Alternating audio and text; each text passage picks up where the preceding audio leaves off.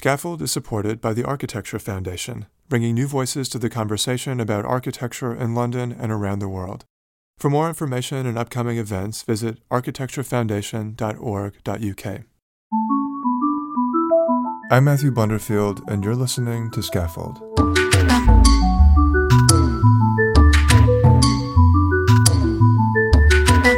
In this episode, I speak with the architect Sam Chermayev. Sam grew up in New York in the 80s and 90s, steeped in modernist design culture as the son of preeminent graphic designer Ivan Chermayev and the grandson of architect Serge Chermayev.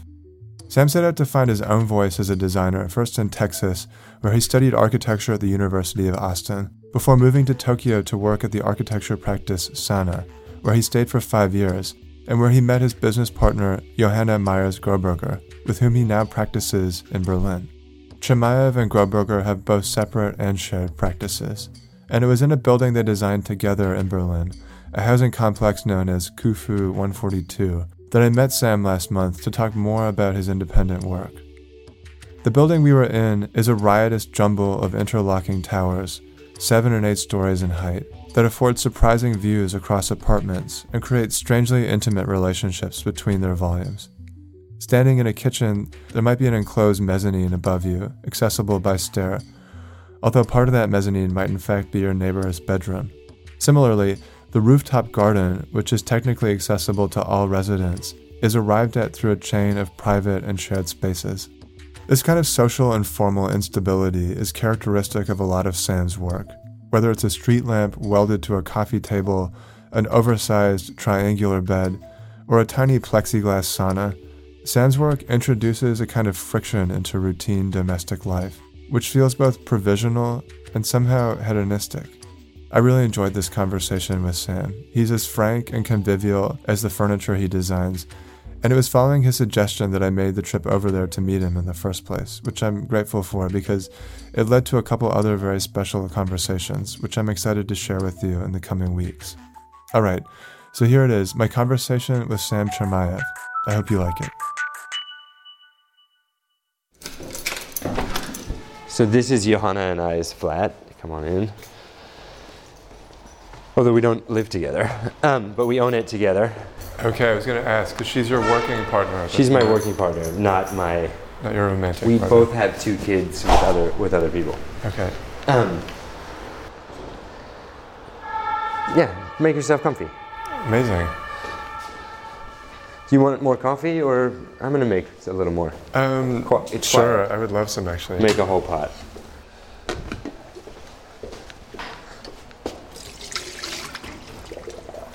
Your apartment is exactly how I imagined it would be. Is that a good thing or a bad thing? That's a good thing. I don't even know how to try and explain it. But there are no, as is the case in all the flats in the building, there are no partitions. It's just an open plan. We have this mezzanine hovering above us. And a whole kind of smattering of all kinds of furniture. Children's toys on the ground, what appear to be art objects casually standing in the corner, and then bizarre experimental kitchen islands. Not so bizarre. I mean, it's so straightforward. This is a giant stainless steel cylinder. And it's a stove. With stove elements protruding from it. That's all it is, really. And then there's but you can put your crap in the bottom, of course. Which is... There's this massive cutting block, this really thick, chunky cutting block that's propped up on a white metal column, and that's sitting which on top is of the biotrash, which I'm really proud of. Oh my god, so inside the column is the compost. Is the compost, which means, like, of course, and somebody pointed out to me, which I didn't even notice, that I don't have a kitchen counter anywhere. Yeah. Which is just, I didn't think about it that much. And then this is, what is this, anodized steel? Galvanized, it's a paper towel holder. Right. That's all it is. Yeah, but it holds it holds the rest of them below. I know, it's like a 1.20 meter tall paper towel holder.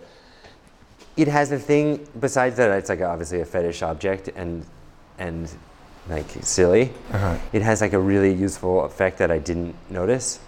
Basically, like, it's so heavy and ridiculous that you can't move it. So you never lose. You know how like when you're cooking, everybody has this. Like you put the paper towels somewhere. Like in all paper towels, you just move them, and then you think to yourself, where are the paper towels? If you put them in a steel column, they're always there. And I find that very helpful. So in your recent book, which I think is Beasts, no? Yeah, true. There's an interview you did with the curator, Alexandra Cunningham Cameron. And she had this way of summarizing your work. She said if she had to define your life and your design philosophy, she would say it's like a pile of toys. Everything has potential and nothing is essential. And like literally there is a pile of toys here in the corner, but everything else feels like that. It all feels like, in a way, this absurdist game you're playing with the conventions of domestic life. Yeah, I mean, Can I close the window? Actually? Yeah, go ahead. I mean, maybe I'm lying to myself. And I'm sure she's right. Nonetheless, I feel like, no, I'm really practical. I really want to say like, no, Matthew, I'm a practical person. And I constantly say There's actually a tent in the corner here. Yeah, there's a giant true. boulder on caster wheels. There's a hammock. Sorry to cut you off. No, it's okay. It's the hammock is from Bless and is fox fur. It's awesome. Sorry, continue. No, I just like, I try to make it practical. Like I try to be like, hey, it's a cutting block that you stand around and you cut your things and you put it in. And it does seem absurd, but in fact, like we can like really have a long, serious meeting at my said cutting board / biotrash thing. And you can like cook with friends around this stove. And so, but then, another person described it, which Alexandra would agree with, I think, as like, it's all indoor camping.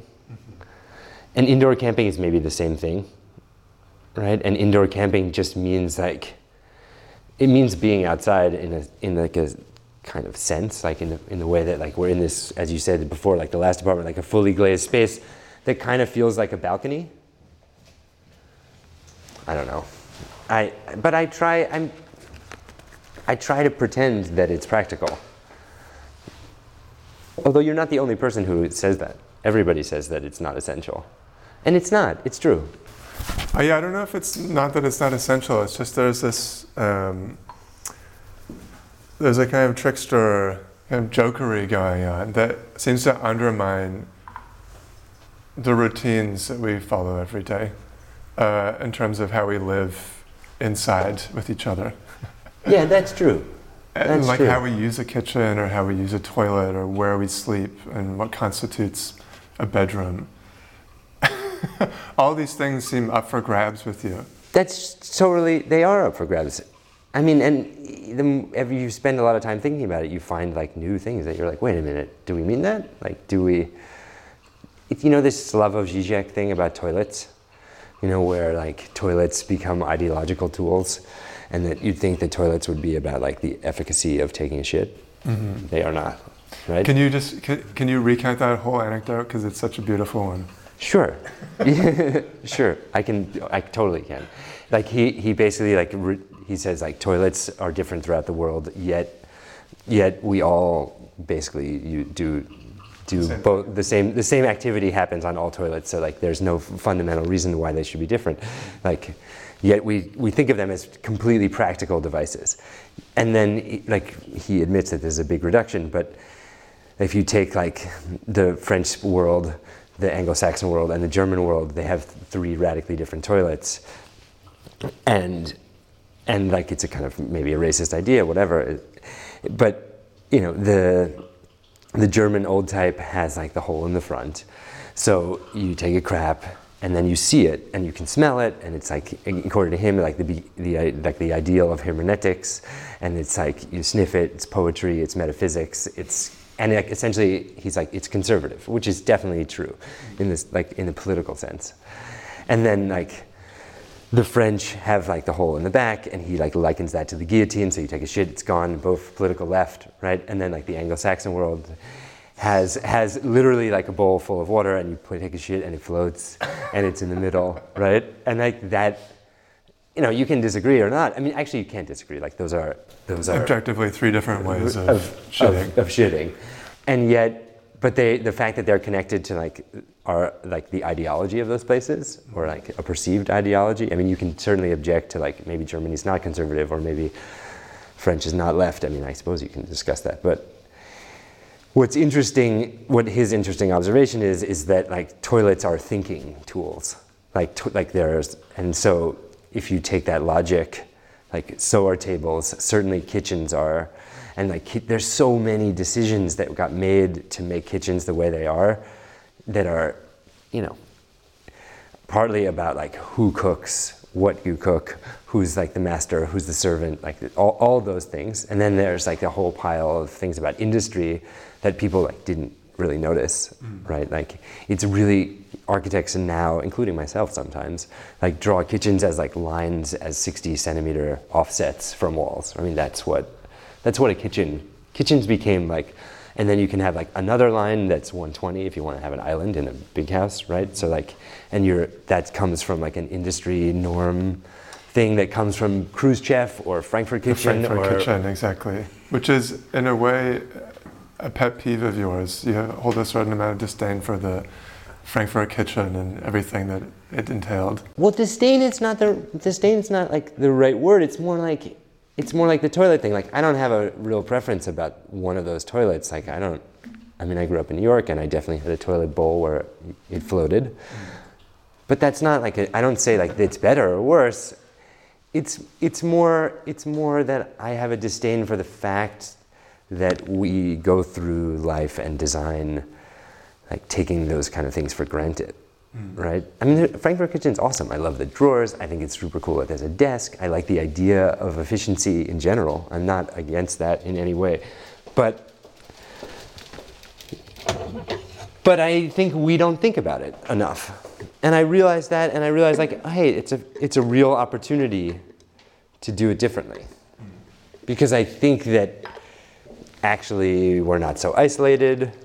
Certainly, I haven't dated anybody ever who like cooked for me, and like I sat in the living room waiting, which was like the Frankfurt Kitchen would imply, right? I don't have any clients who don't want to like cook with their friends. I think everybody does. So I think like something changed, and we could change with it, and that takes time, and I'm happy to make that effort. It turns out to be a terrible business, but there's a different story altogether.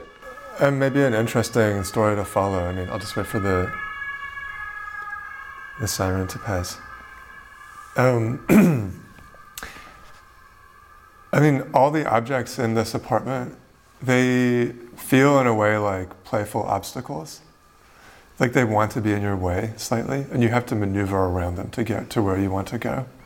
And in a way, how you're describing the kitchen or the bathroom, or just your understanding of the didactic potential of objects, is that, and this is maybe going back to an essay in the first book on your work, Creatures, right, where Dieter Rohlstrater, he's talking about things, and how there's this line about how things don't really become, I guess, a part of our conscious awareness until they break down somehow, or until they become in some way inefficient.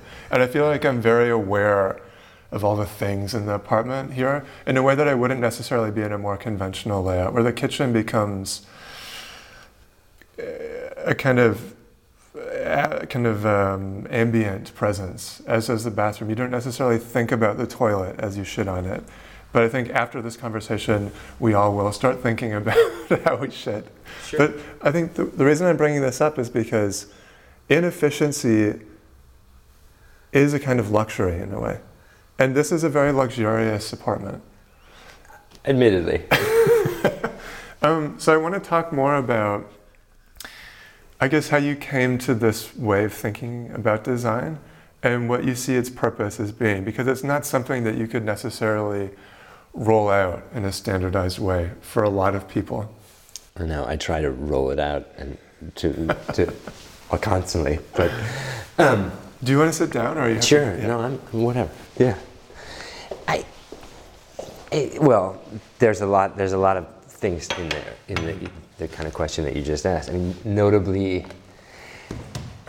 it's very luxurious. But to step back, I think that everybody, luxury or otherwise, can have, let's say, a little bit of friction with people, places, things, objects, buildings, and having to deal with it a little bit is not a bad thing, right? I think having to kind of, okay, you should move something, or you should, something's a little wobbly, and then you have to slow down and act a little slower. That's like, that I think is important for consciousness, to like get to the toilet thing. Like Zizek's observation, but Zizek's observation generally, not to get into his politics one way or another, but is just suggesting in a straightforward way that we should not take everything for granted.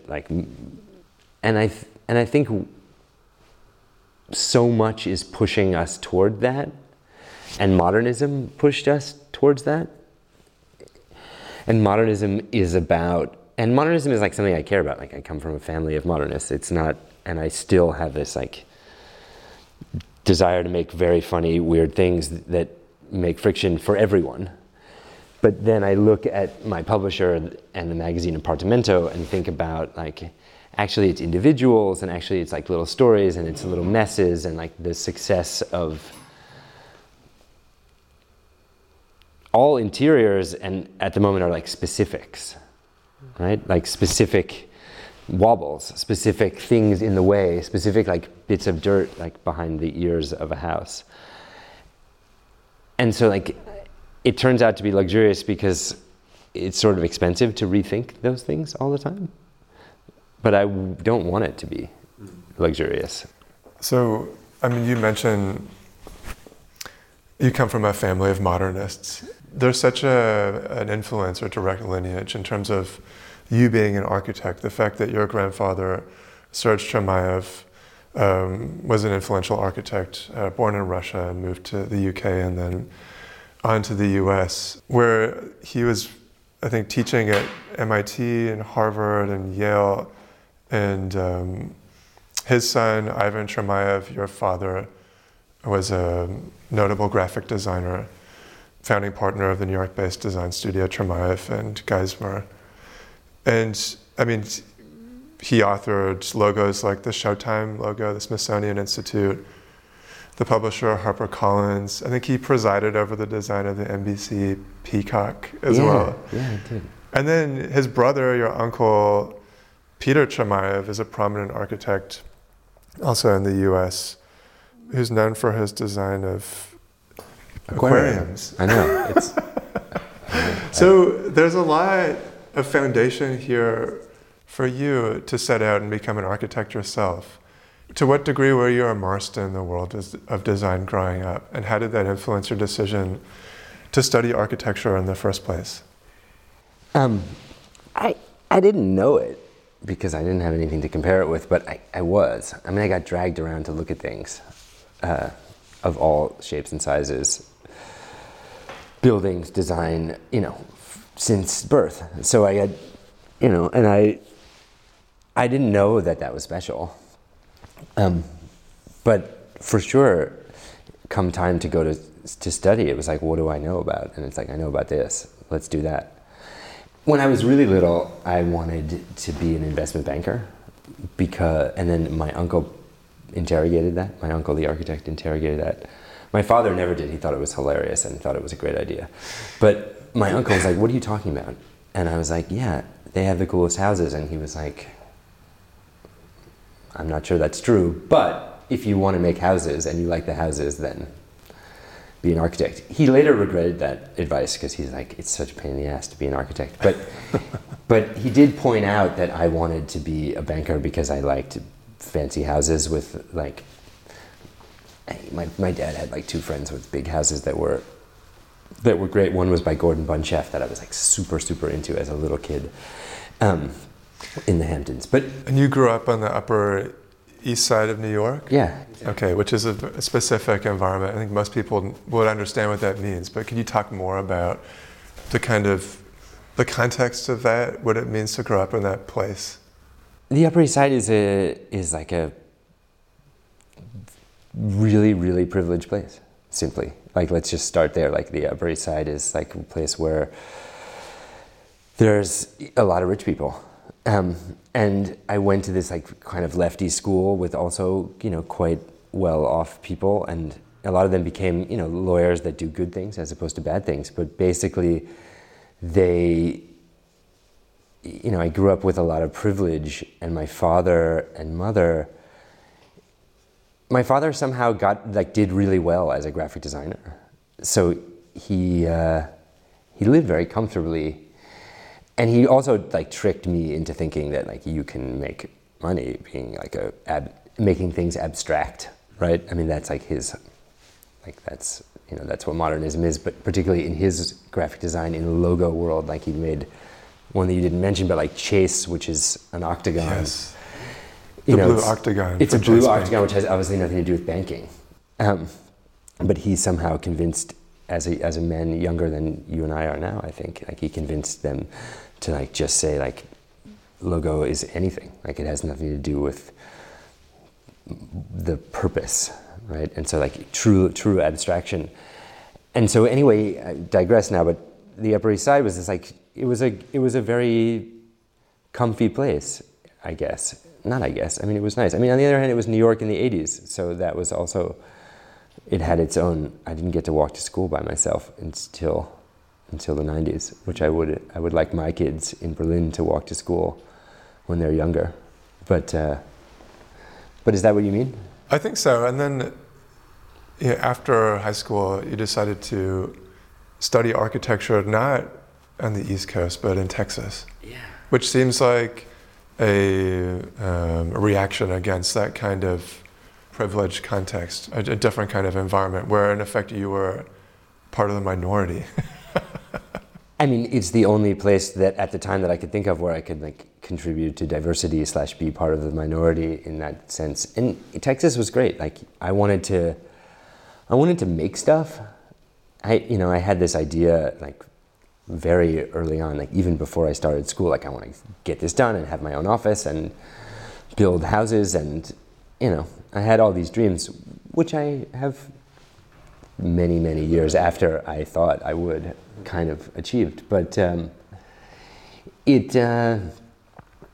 wanted to get away. And then I went from Texas, before I even graduated, I went to Japan, and now I live in Germany, partly to escape my family.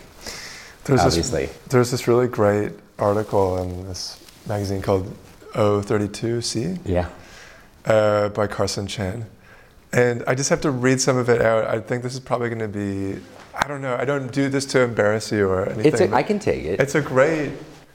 Carson Chan is a great writer. And it's a really good article. That I'll link to. He's also a client in this building now. Oh, no kidding. Yeah. So this is Chan writing about you. By Sam's own admission, from childhood till university was a sustained period of reckless delinquency. And even afterwards, growing ambitions were always combined with the intensity of immediate experience. He's quoting you here when you said, "I loved cars and motorcycles."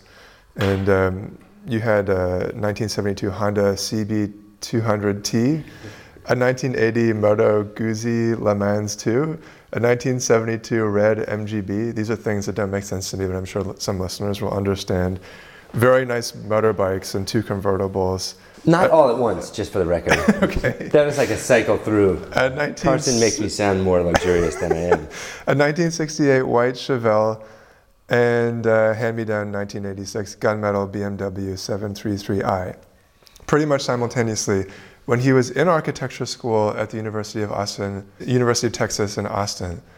And to me, this must have been, we can all think back to when we were in undergrad and probably in the most volatile period of our lives, where everything is moving at a very high speed and every possibility is before us. And I'm curious when things started to crystallize for you. And it sounded like this move to Japan was really formative. It was. It was great. I really needed a master that wasn't my parents. I don't mean like a master in terms of like getting control. I mean like a sort of guide into like how to think about the world. And Sejima really like provided that. Like I knew from like the first day there, even though she like didn't say a word, that like, oh, that lady has like a clear vision of how to like think through what she should be doing. And so that those years I loved so much. I mean, it's not such an easy place. Like you have to work all the time. You were saying in another interview that you basically lived there 4 days a week. You went home 3 days a week. Yeah, I mean, that's basically true, and I liked it. I mean, that's the thing. Like, I think I could have gone home more, and I enjoyed it. I enjoyed. At the time, she chain smoked, and I still chain smoke. You're smoking right now, just for the record. And basically, like she had this like deep belief in study, right? So like, you know, you'd be doing a competition, every one of those competitions, and it was like you had to present options, but basically every day until you had to tell Sejima like, we cannot make options anymore. Like we have to start making the final drawings, and then like 2 more days of options would come, like after you said like, no, Sejima, we've gotta, like we're not gonna make it for this submission. And that will to like try things out is like something that, I mean, my father had this statement, which is totally different, which is like, I never had a good idea that took longer than 15 minutes. Like I couldn't, like in several interviews he says, and he said it to me all the time. And he also made fun of me. He's like, it takes you 10 years to make something cool. It takes me 15 minutes. You're an idiot.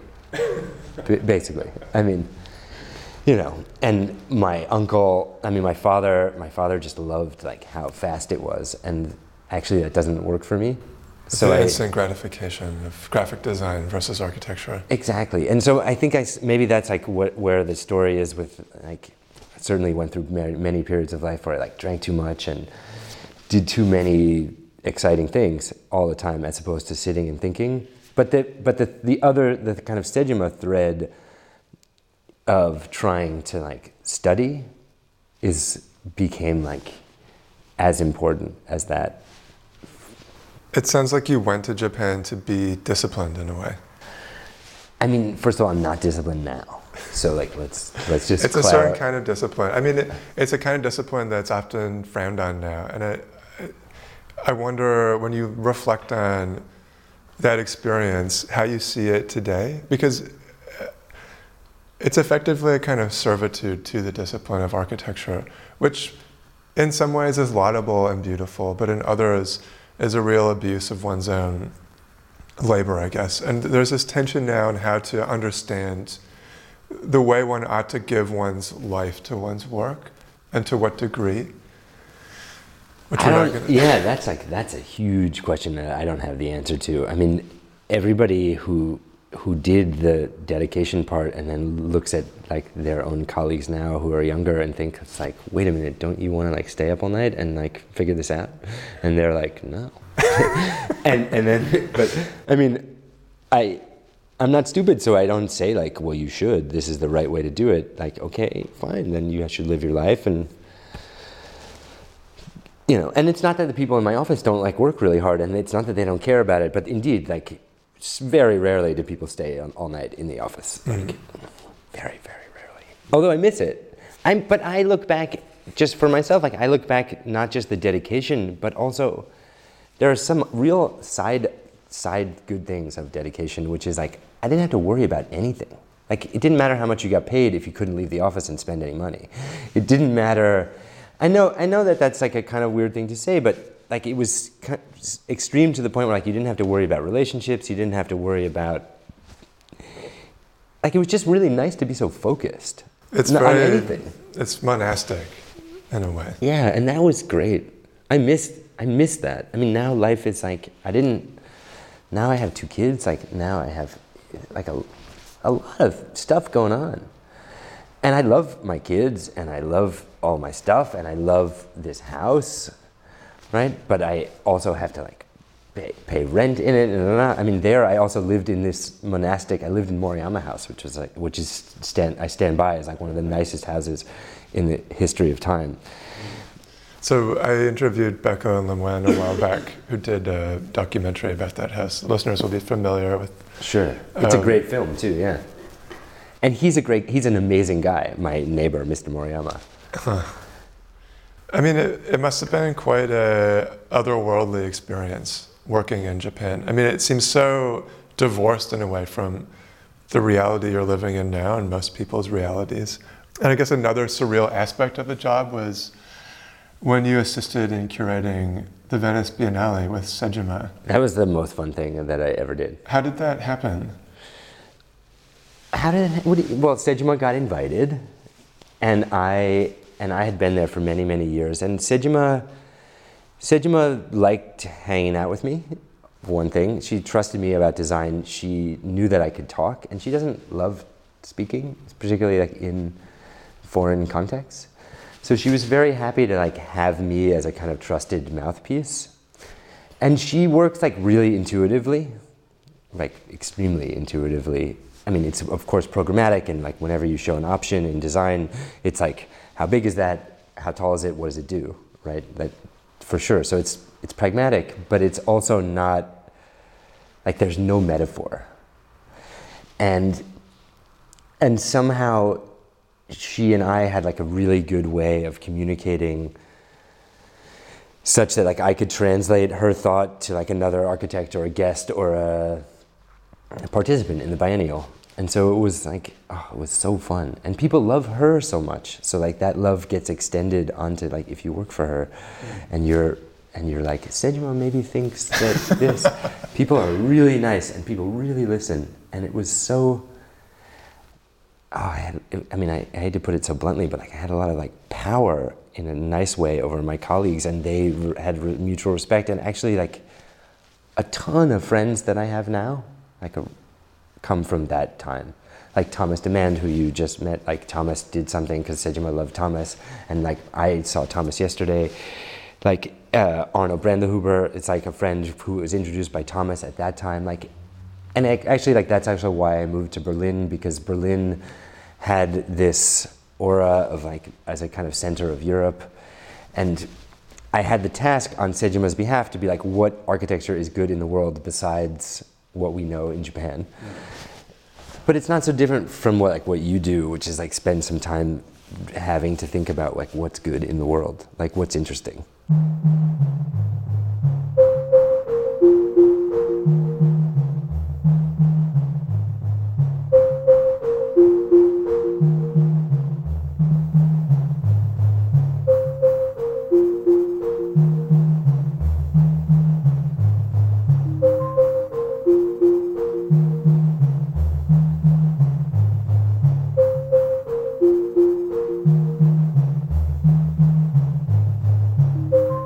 What you're questioning in your work, as we were discussing before, are the kind of the fundamentals of domestic life.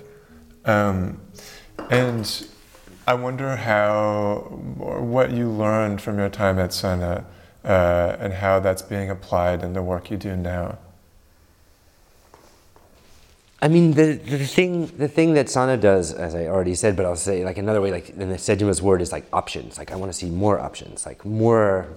Like, could you do that? Could you do that? You know, like the Rolex Learning Center, for example, is like a waving mountain, to put it.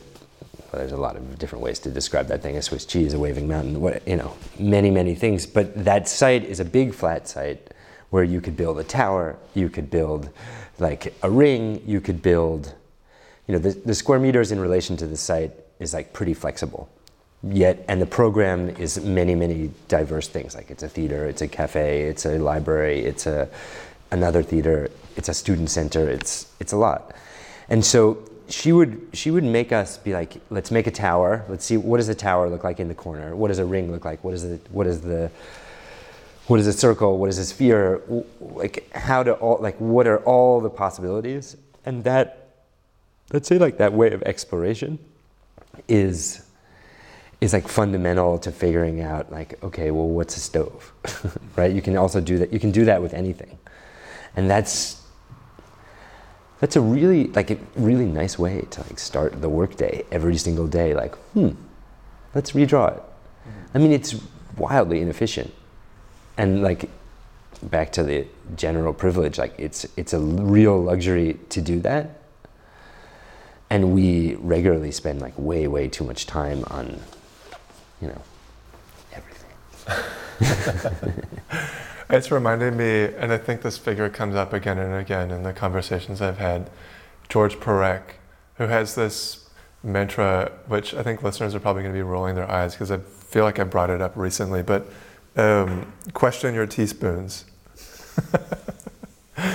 And there's so many different ways of exhausting a place or exhausting one's understanding of any given scenario or routine. And I feel like that's exactly what's being done in your work now.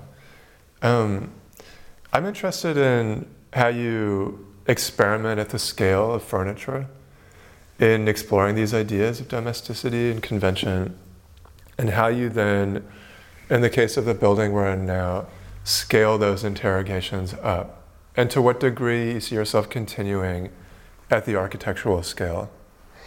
I think that the furniture is rather scaled down from I mean, the building in a way, and my time at Sana was like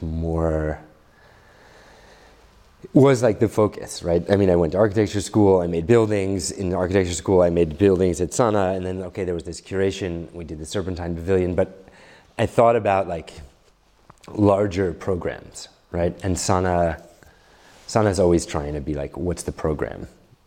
I already mentioned like the dimension thing, but it's like, what's the story? What happens there? So like, but then as Carson pointed out in that thing that you read earlier, I get very impatient. So I start thinking about like smaller and smaller programs. So like going down to the paper towel thing that I mentioned earlier, just like, okay, this is a program that you need and something, it's like a little problem that's unresolved. And I think that it's either ugly or it's not working. And how can I do it better for someone, And sometimes I find the someone, so sometimes I ask, I'm big with architects, so I ask other architects, like, hey, don't you need a paper towel holder for $300? And people will be like, if it's a good idea, sure. And then I will think it through, and that leads, and that's the same story with like, okay, here's a community. Here's a community of people, how do I make something where communities interlock? So in this building is about like, let's say like smashing people together. Not like, that sounds more violent than I mean, but maybe there is some violence in it. So I want to all the time bring people together, which is like, to go back, not to like digress totally, but like my grandfather, which he died when I was 15, but somehow I'm doing the same thing. He wrote this famous book called Community and Privacy, and basically like this building is like a manifestation of his logic, maybe more like Sana aesthetics in his logic, where like a community is together and you have private corners, but also very much see your neighbor, and like this kind of question that he was answering in the context of like mid-rise suburbia at a certain moment in that, but in like a dense city is being recreated here. But that same thing is true of like a round stove or a cutting block, I think, I hope, I want. The first image I saw of your work, I was in a bookshop with students in Ghent, and one of my students handed me this book and said, I think you'll like this. And it was this book, Creatures. I opened it, and this is the first image I saw. Oh, unfortunately, it has a picture of me naked in it. And gracefully concealed by a cherry blossom tree.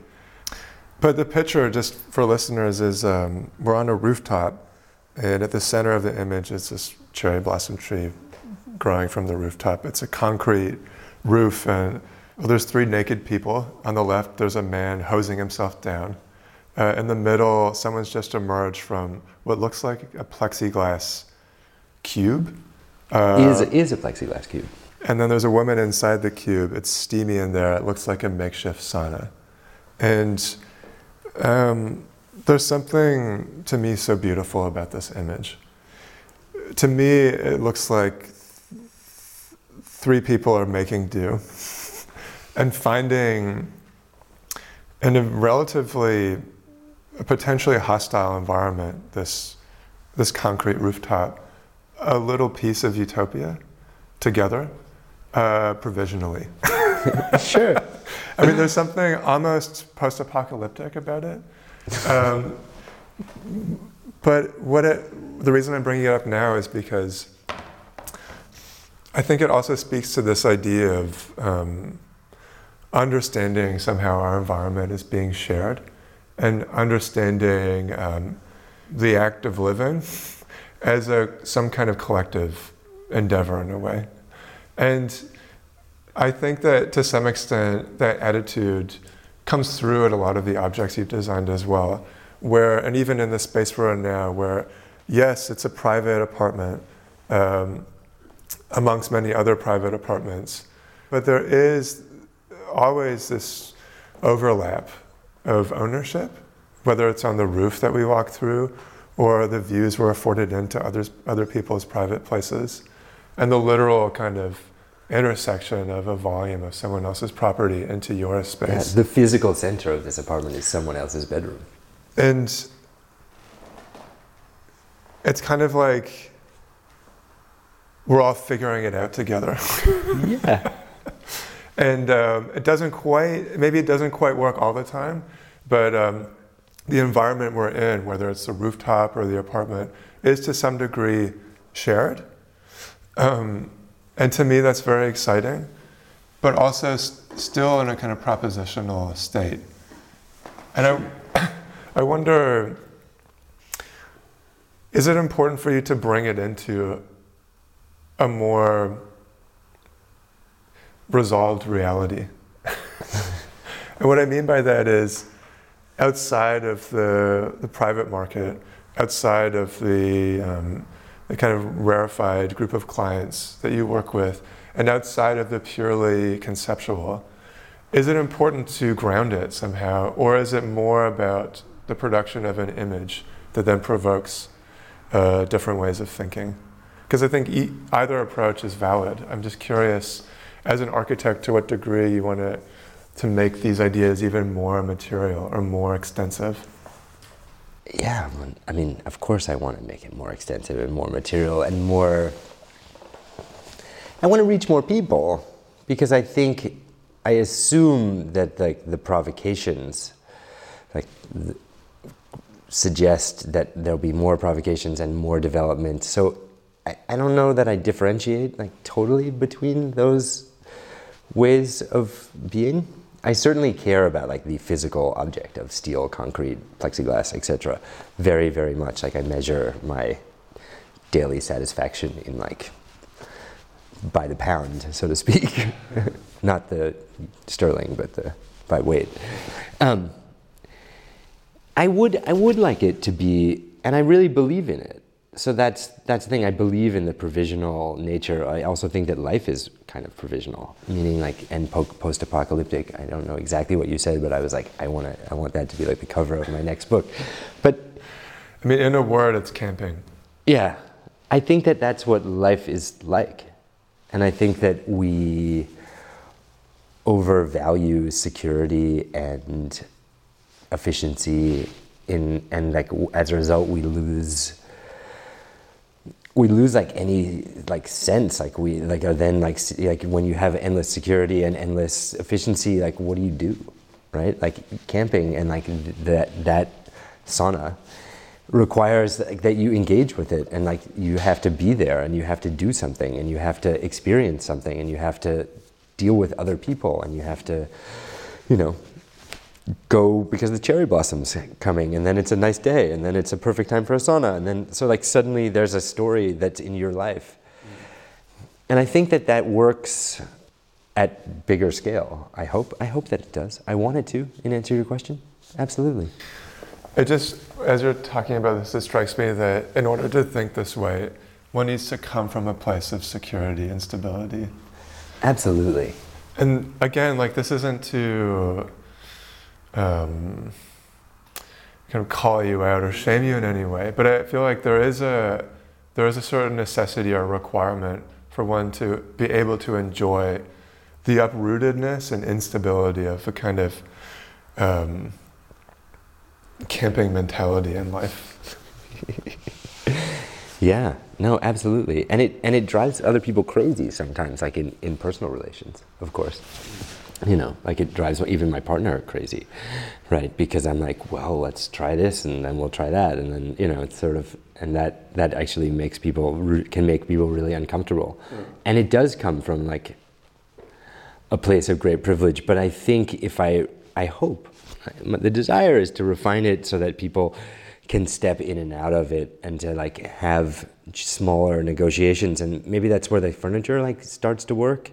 Really, you know, it's like, but the scale, so it works at like many, many scales. And I'm not interested in like forcing people to be uncomfortable, right? That's not, and I'm not interested in saying like, you know, this building still works like on a pure capitalist basis for everybody. I mean, in fact, everybody's doing really well, myself included. But the kind of notion that you provide this opportunity for like a joyous instability, I think it applies even more to people with less privilege. Meaning, like, in theory, you can have this vase, like, let's say right next to us, there's like a little stick that holds some flowers, which is obviously a product that can be for anybody, and is a little shaky and like, but celebrates the flower, so we can talk about like what it's doing, but it works for everybody, and that little engagement and little instability, and you have to balance it slightly. I want to like offer that to like every single person in the world, right? And I want to give that as a choice, because I think that like it's a privilege to be able to think about the world that way, of course, but it's also a problem that nobody else feels that they can. And I think that that's also like a political, societal, cultural choice that's not necessarily given. And it, you know, like advanced capitalism makes you forget that. It makes you forget community. You like start to look out only for yourself, regardless of your state of privilege. So I hope that my privilege like helps other people in some way, and not just the privileged.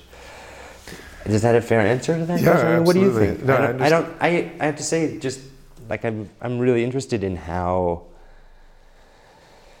to get out of the like rarefied world. You know, I would like to. Just to say, I didn't mean in that book that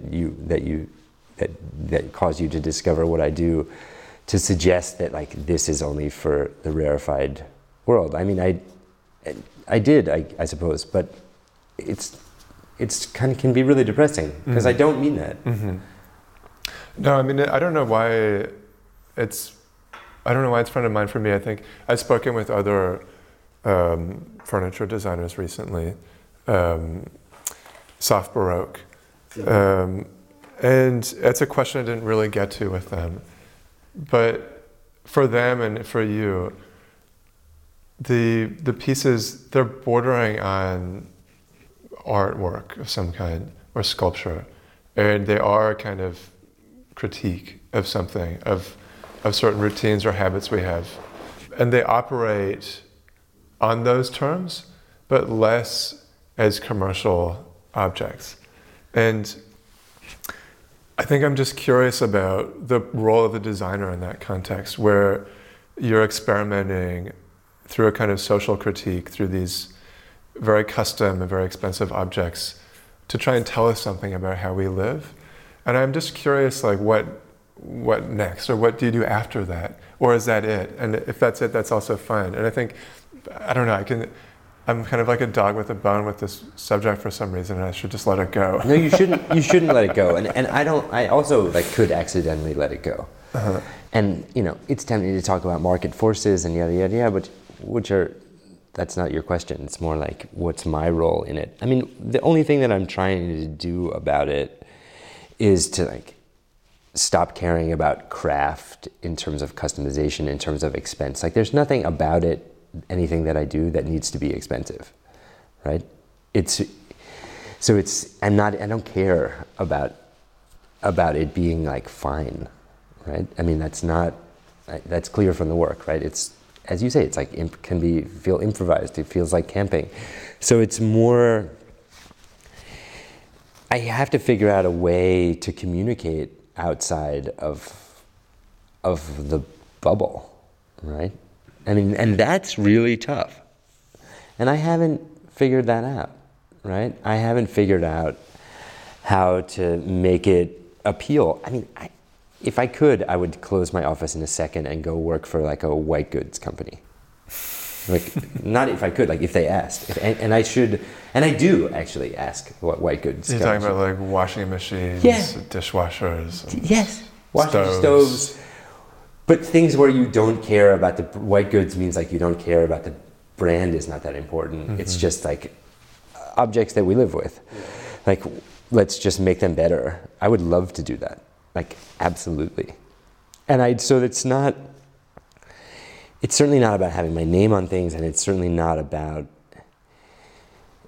I have to figure it out. I mean, maybe people will listen to this podcast. I have no idea. It feels like our world of this, let's say like high design, for lack of a better term, is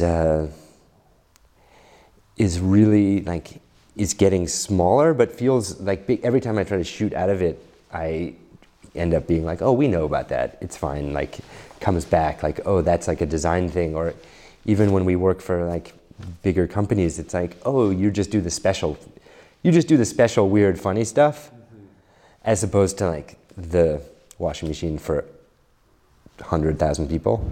And I want to do the 100,000. Not for any reason other than that I want 100,000 people's lives to be better, as opposed to 100 rich people's. So you're right to like pick a bone with that, like that issue. It sucks.